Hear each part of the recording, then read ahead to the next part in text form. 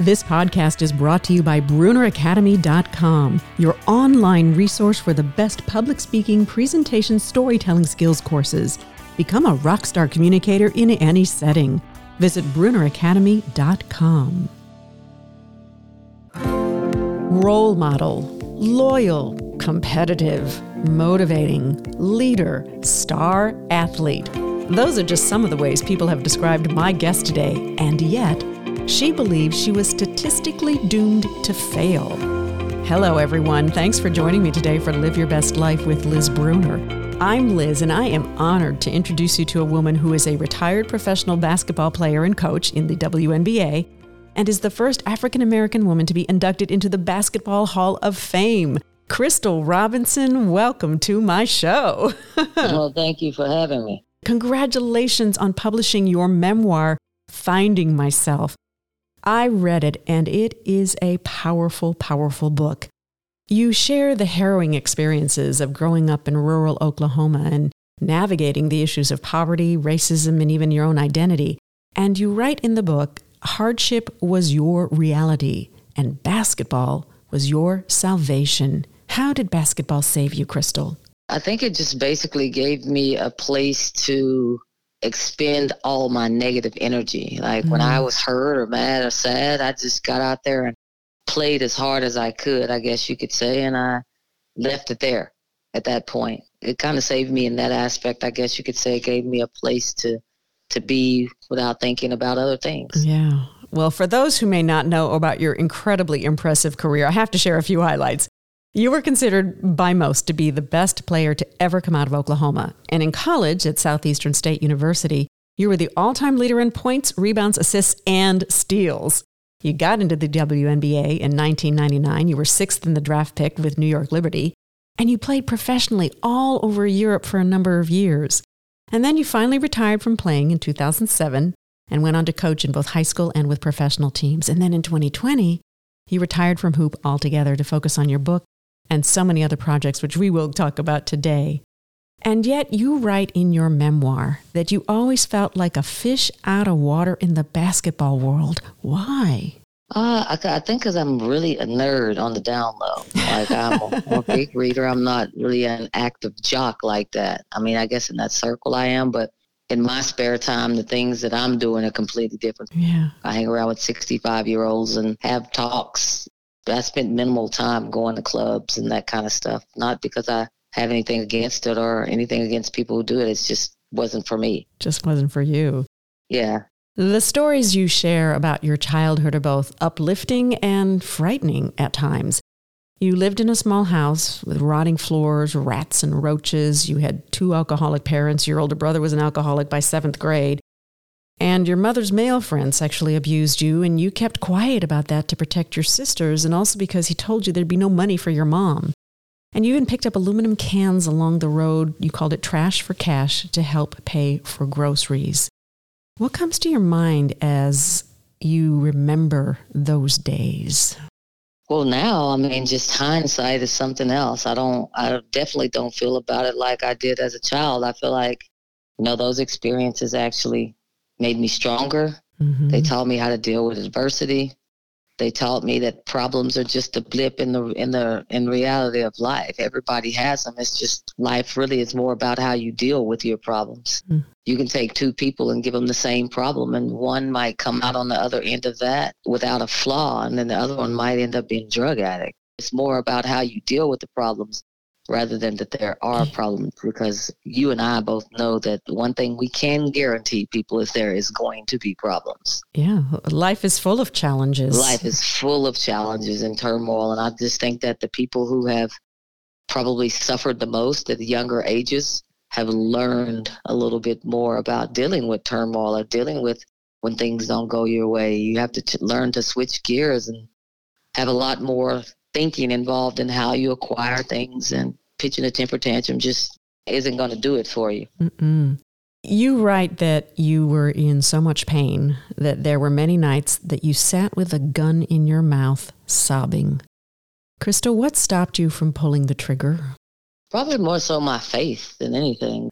I do live in the Bible Belt, and it's just beat in your head that if you don't live this way, you don't do this, you just going to hell. And I think that with maturity and age, and I've lived around the world, I've experienced everything from Judaism to Catholicism to Southern Baptists. I've been around Muslim people, like experienced a lot of different kinds of religions. Mm-hmm.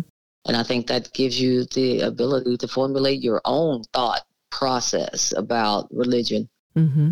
I think the older I got, I just started thinking about it a lot differently, but probably religion is probably what really kept me from that. I think I also read too that you kept telling yourself, there's got to be more to life than this. There's just got to be more. You didn't know what it was, but you believed somewhere, some level, that it existed. Oh, yeah, definitely. There had to be more life than poverty, Mm-hmm. Than struggle. Like, I started surrounding myself with people who I wanted to be like, people I wanted to learn from. I just kind of grew from there. Not that my parents taught me a lot. Yeah. When you're talking about, financial independence or investing money or, those kind of things, I try to learn from other places and other sources. So. Well, one of the people that you surrounded yourself with growing up was your cousin and best friend, Marvin. Mm-hmm. The crazy things you guys did. Oh my gosh. The stories of the two of you. I'm going to describe it as you guys were like hell on wheels, literally. Tell me about some of those experiences. Car surfing, etc. I think when you're young and you're poor, we didn't even know we were poor. Like, we were happy kids. Like, those things were just fun. Like, we had toys, but we didn't have a multitude of them. We grew up in the country where you learn how to hunt and fish when you're in the first grade. And if you got a pond, you go fishing. And we just did those kind of things. And, when you're that far away from your parents and you're in the woods, there's a lot of trouble to be found. Trouble that you went looking for, I think, based on what I read. And I think every day the trouble that we'd get into, like, we definitely sought it out. That is for sure. But we were just country kids being rambunctious, hopping on trains and hopping off in other places and catching rides back. We just did it all. Like, I would never trade my childhood for anything. Well, people have to read the book because there are so many stories in there. And you guys are also still friends today, which I think is pretty amazing. That's a long time friendship for you guys. That's pretty cool. You played baseball before you played basketball, and you played with the guys. What made you decide that basketball was a better route than baseball? Well, basically just because I hated softball. I didn't like underhand softball. Like, I played baseball. It was cool to me when I saw the little girl that got all that publicity, and when she made it into the Little League World Series. Like, I was doing that in the 80s. I loved baseball. UL Washington's my cousin. I grew up in a baseball family. Just that I had no future in baseball, and I didn't want to play softball. Like, literally, I quit baseball when my school got softball, because when softball came, I couldn't play baseball anymore because that sport, I just didn't play anymore. Oh, wow. I chose basketball too. Both my parents was All-Americans. I practiced a lot, but it really was, I had a natural ability for it. Yeah. You also write in the book that third grade was a really pivotal year, and you knew you were different from other girls, and yet your mom still tried to force you to wear dresses, and that really didn't work. That was also when you kind of began that relationship with God. You talked about your faith a moment ago, and also when you started playing organized basketball. And you write that you felt invincible on the court, that no one could hurt you there. Describe what that feels like. I feel like I could control everything on the court. I could let a team get up 10 and decide, okay, I'm going to win now, and come back and win. I had all the control on the court because no one out there had the skill level I had. Mm-hmm. I just felt like there wasn't anything that I couldn't achieve when I was on the court. So that skill level, when did you realize that basketball was, in fact, your ticket out of the life that you felt at times stuck in? Probably when I started getting a lot of attention in high school. Mm-hmm. Probably every college in the country started recruiting me. And then, I don't know, probably until about 4 or 5 years ago, I was the only first-team parade All-American to ever come out of Oklahoma. Pretty impressive, I'll have to say. You described yourself as a perfectionist, and you had really high expectations of yourself all through college and certainly when you played professionally. Have you eased up on yourself just a little bit now that you're not playing or coaching? Not much. I think that holding yourself accountable to things is definitely a huge part of growth, because holding yourself accountable keeps you from making the same mistakes over and over again.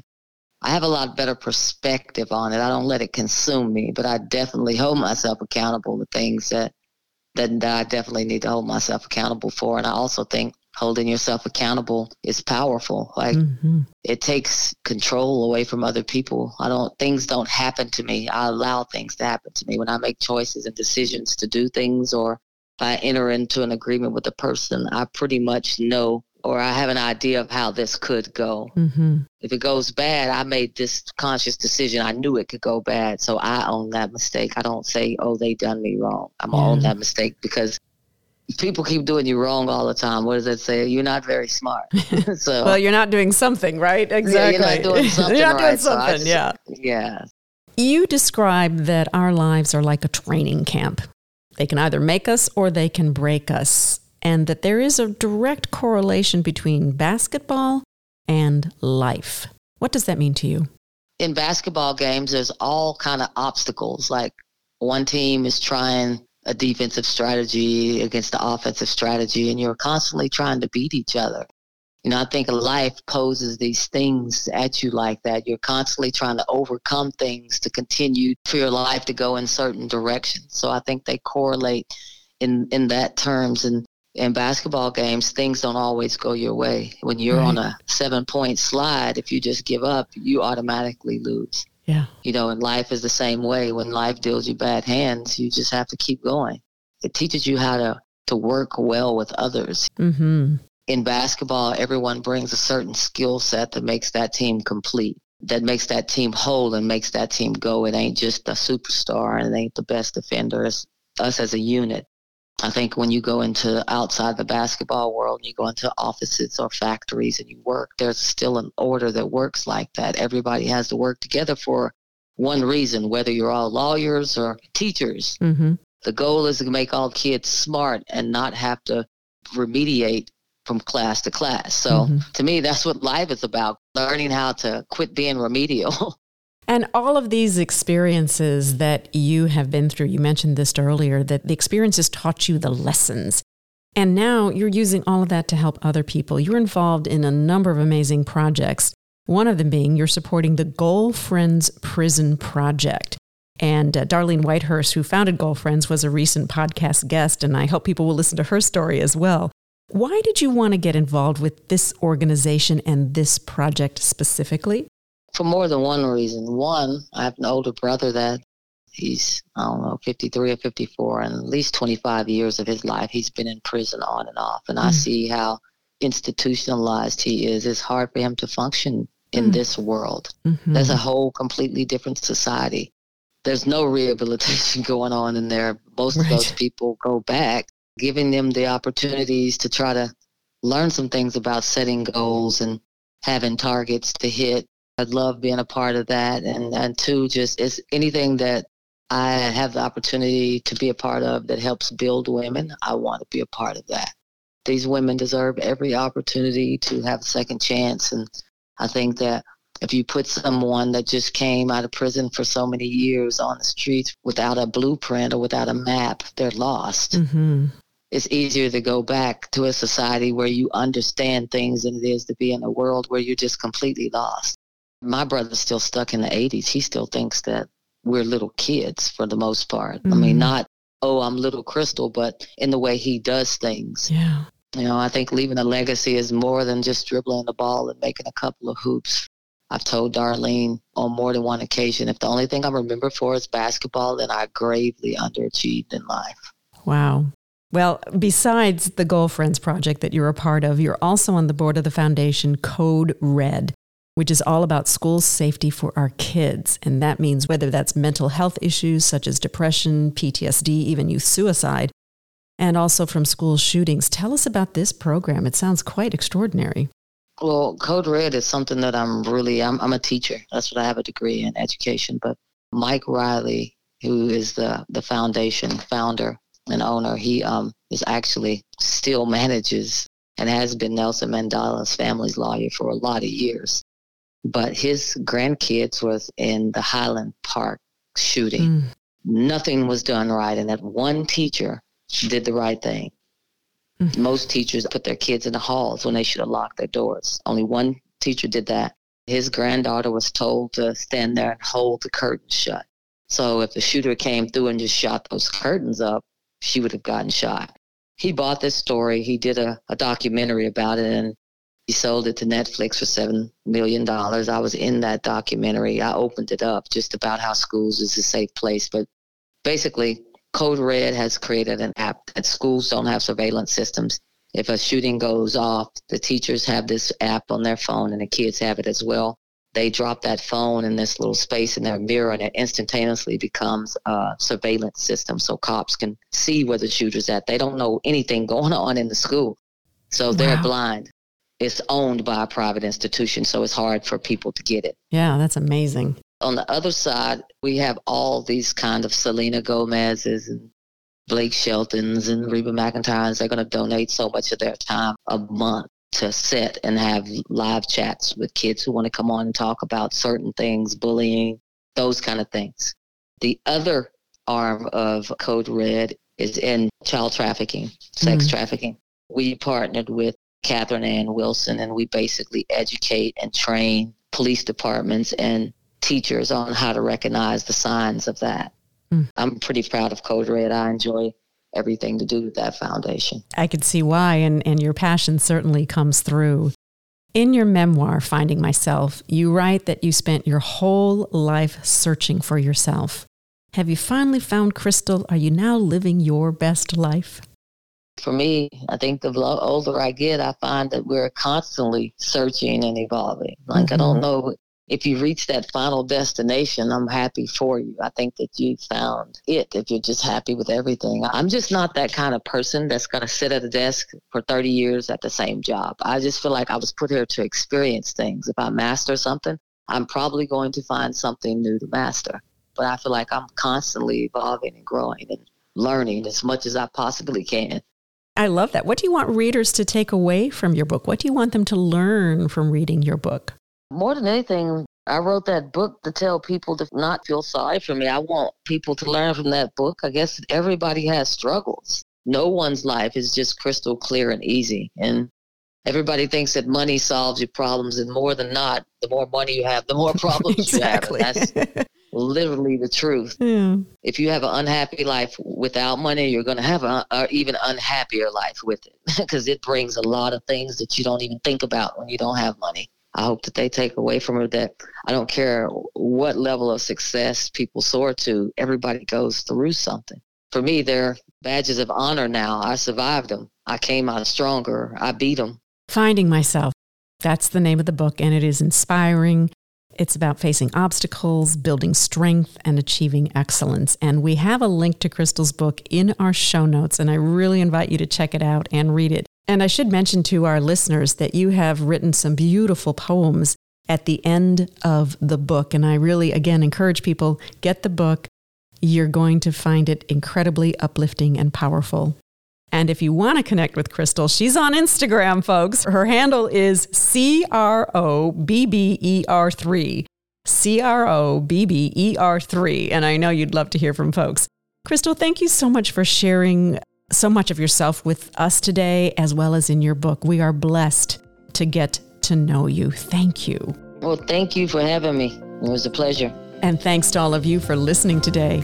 May Crystal's sheer determination inspire you to remember that no matter life's circumstances, you can rise above them and live your best life. Until next time, be well. This podcast is brought to you in part by Fast Twitch Media, helping people tell their stories and giving them worldwide reach. The future is in the cloud, and Fast Twitch Media can take you there. Be your best digital self. Check out fasttwitchmedia.space.